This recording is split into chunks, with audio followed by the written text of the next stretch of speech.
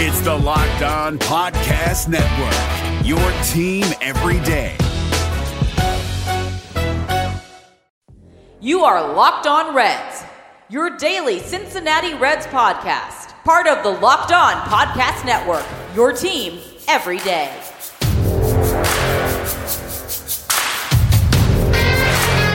Welcome into your daily source for the Cincinnati Reds throughout the offseason. This is the Locked On Reds podcast, and I'm your host, Jeff Carr. And here we go.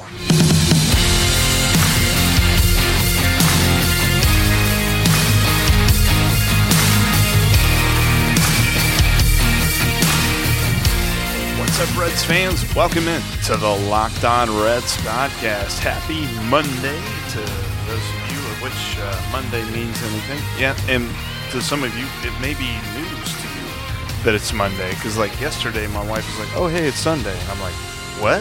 I didn't know that. Anyway, on today's podcast, we're going to talk about an old game. Back in 1963, I'm going to have to give a shout out to listener Risto down in Jacksonville. We're going to talk about a game in 1963 and introduce a new idea for all the listeners out there. Also want to talk about a player from that game. But before we jump to 1963, make sure you are subscribed to the podcast on all the many podcasting platforms. You won't miss an episode each and every day, Monday through Friday. We got a couple of really good ones coming up here this week that you're not going to want to miss. Make sure you're subscribed. Also follow me on Twitter at Jeff Carr with 3 Fs and at Locked On Reds to follow the show. All right. Let's do a bit of news first, and then we'll jump to 1963. News team assemble!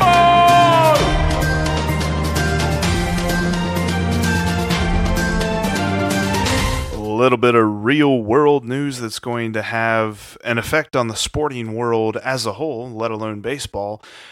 President Trump announced that he would extend the coronavirus guidelines that he had set forth about social distancing and different things like that. People avoid congregating in restaurants and bars and things like that. He's extending it to April 30th. Which means that at the earliest, any sort of sporting event can get started will be May 1st. And I would very much doubt that that happens, but we'll see exactly how the timetable unfolds. Like we've seen from some people saying before, like Mark Shapiro from Toronto, and people like that have said that it could be 4 weeks of spring training once everything gets back going before we see regular season baseball. And probably at that point, if we're talking about the quickest possible timeline, we're going to see baseball with empty stadiums. Could be a interesting it's definitely going to be an interesting season, but yeah. This is all confusing. Why do I have to keep learning new things? All right, whatever. Enough of that talk. Let's jump into some fun stuff. So, like I mentioned, shout out to Risto down in Jacksonville. Gave me this great idea. Coming from him, that's a great idea, is that to have listeners send it in, whether it be the Locked On Reds line at 513-549-0159, or hit me up on Twitter, your first experience that really grabbed you and reeled you in as a Reds fan. And he gave the example of looking at his first ever game that he attended back in 1963. It was August 11th, the Reds and the Dodgers, and the Reds won 9-4. Pretty interesting game. Lots of interesting pieces here that I kind of want to unpack, but he said that was the game that really kind of grabbed a hold of him. Sandy Koufax was pitching for the Dodgers. He had Frank Robinson and Vada Pinson and the rookie year of Pete Rose going on for the Reds, and the Reds come out on top.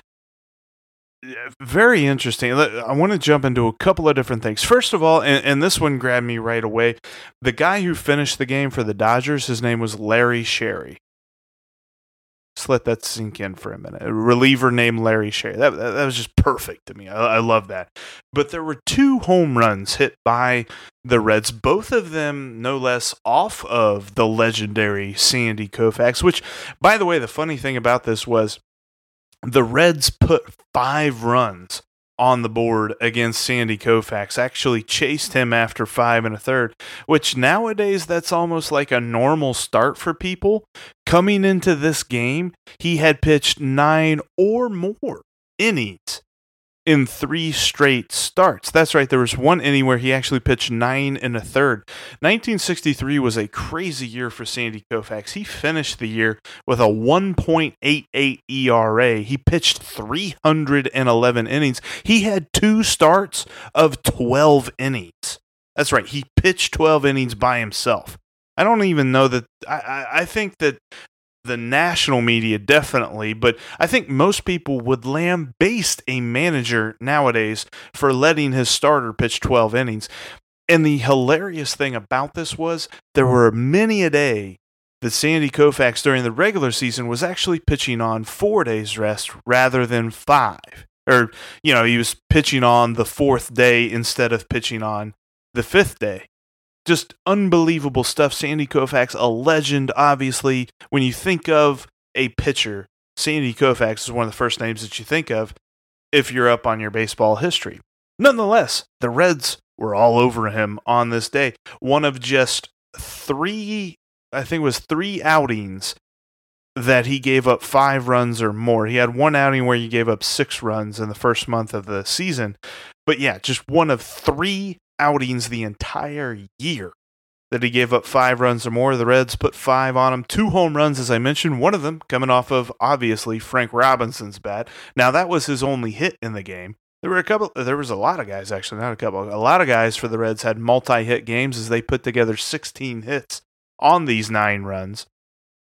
Vada Pinson had 3 hits, for example. Pete Rose, batting leadoff, had 2 hits. And the other guy who hit a home run, and actually, we're going to talk about him in just a minute because I want to dive into him a little bit further. But before we do you hate stepping on the scale? Look, I know if you want to get healthy and if you want to lose weight, willpower is key, but so is having the right equipment.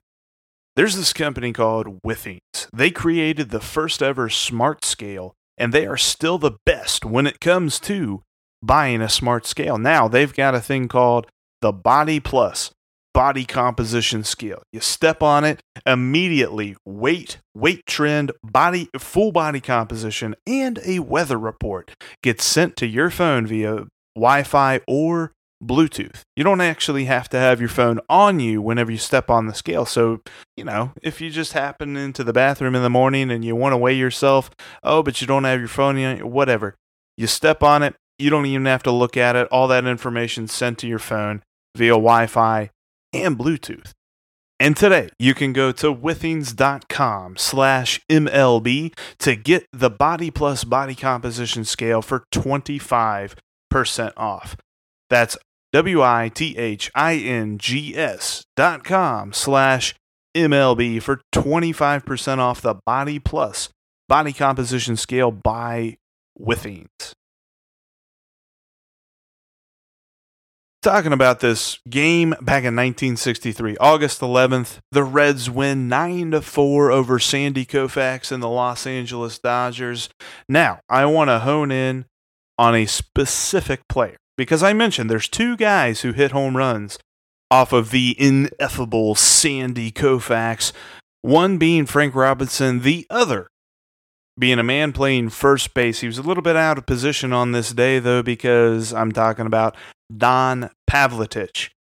There's probably a lot of you out there that know this. I did not know this. I had to do some reading to figure this one out.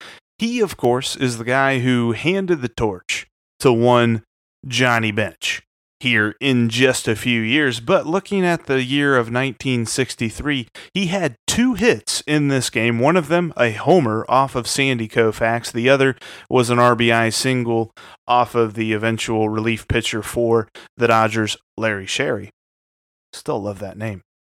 But Pavletich, one of his best games of the year, he hit .208 the entire year. He only hit 5 home runs in 1963, but one of those 5 coming off of Koufax. And it's just fun to look at Don Pavletich's career because he was drafted back in 1957 after his senior year of high school. Throughout his 4 years of high school up in Milwaukee, just outside of Milwaukee, he hit .406 throughout high school. And in fact, a quote from one of the scouts who, actually it was the Reds' chief scout back then, Bill McKechnie. Now this is after Bill McKechnie was the manager of the Reds sometime before this. But Bill McKechnie said about Don Pavletich, he comes to us with the highest recommendations ever given a prospect by our area scouts. So yeah, they thought he was going to be pretty good. Now, to Don Pavletich's defense, he was a pretty solid major league player. No one's ever going to confuse him with Johnny Bench. No one's ever going to confuse him with, one of the best players in Reds history. But he still carved out a halfway decent career for himself in Cincinnati. The funny part was whenever, because I was reading his bio, and you could check it out at sabr.org. sabr.org. But when you look at Don Pavletich's career, he had a quote, and he's talking about, he's like, in Cincinnati, I got replaced by Johnny Bench, and I got traded to the Chicago White Sox. Then the White Sox traded me to the Red Sox, and after getting cozy in Boston, here comes Carlton Fisk. So yeah, he could tell that his time was up. But his career in Cincinnati's he played 9 years for the Reds, amassed a .263 batting average with a .330 on base and a .436 slugging. Solid numbers. You're never going to go crazy about that sort of thing, but if you were to average out for his entire career, 162 games. He never played that many. The most that he ever played in a season was in 1966. He got 83 games in. But if you were to average his numbers out to a 162 game schedule, he would hit about 14 home runs and have 58 RBIs.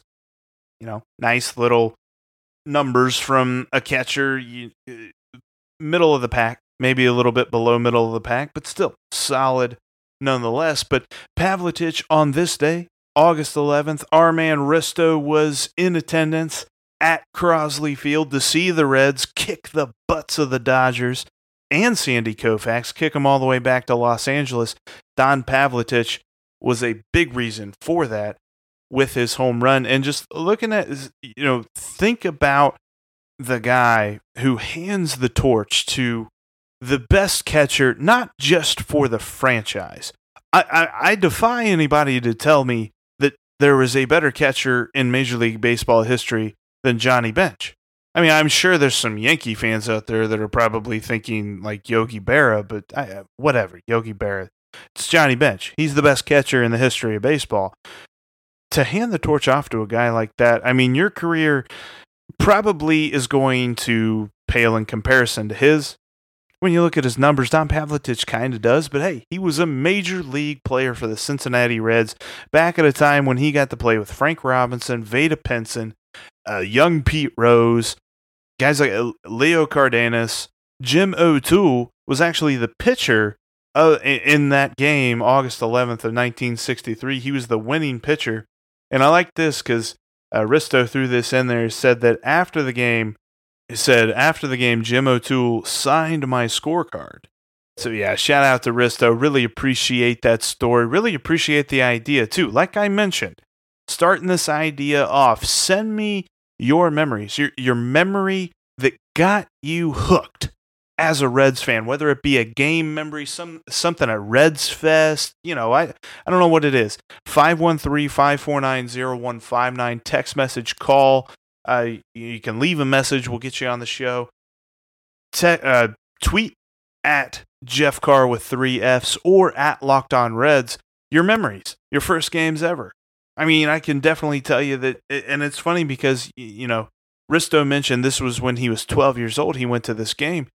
And my friend Sully Baseball, who does the Locked On MLB podcast, which By the way, check that out after you're done listening to my show here today. He does a great job. But Sully Baseball always says that when it comes to fandom, really, you can't really pay attention to anything before like you're 7 years old. He's like, once you're 7 years old, you're starting to get a foothold on sports and starting to understand what you're rooting for and what you're watching. So that kind of fits in there because, I mean, you know, I'd love to say that I got hooked as a Reds fan in my first game whenever we went to see the Montreal Expos square off against the Reds at Riverfront Stadium. I think I was like 5. But honestly, it was the 1999 team that sucked me in. I mean, that team, and just, I've always been a Reds fan ever since. Obviously, I'm doing a daily podcast about them at a time when we don't have any Reds baseball, so you already figured that part out. But anyway, I digress. Send me your memories, Locked On Reds line, at Twitter, all that good stuff. That's going to do it here for us today, talking about 1963 and a win by the Reds against Sandy Koufax and the Los Angeles Dodgers. Tomorrow, I've got a special treat. We're going to be talking with Lucas Sims. I'm going to be asking him what he's up to right now with all of this nothing going on, how he's keeping in shape, keeping ready for a season that may still be yet a ways away to come. We're also going to talk about what it's like knowing that he's going to be pitching out of the bullpen, at least to start the season.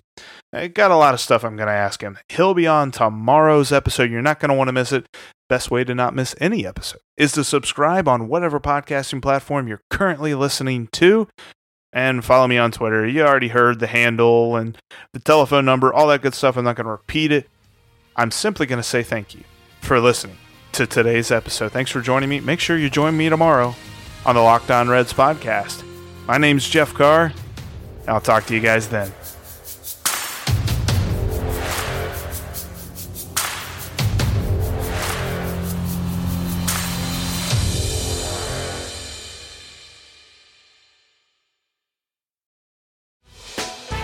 Hey, Prime members, you can listen to this Locked On podcast ad-free on Amazon Music.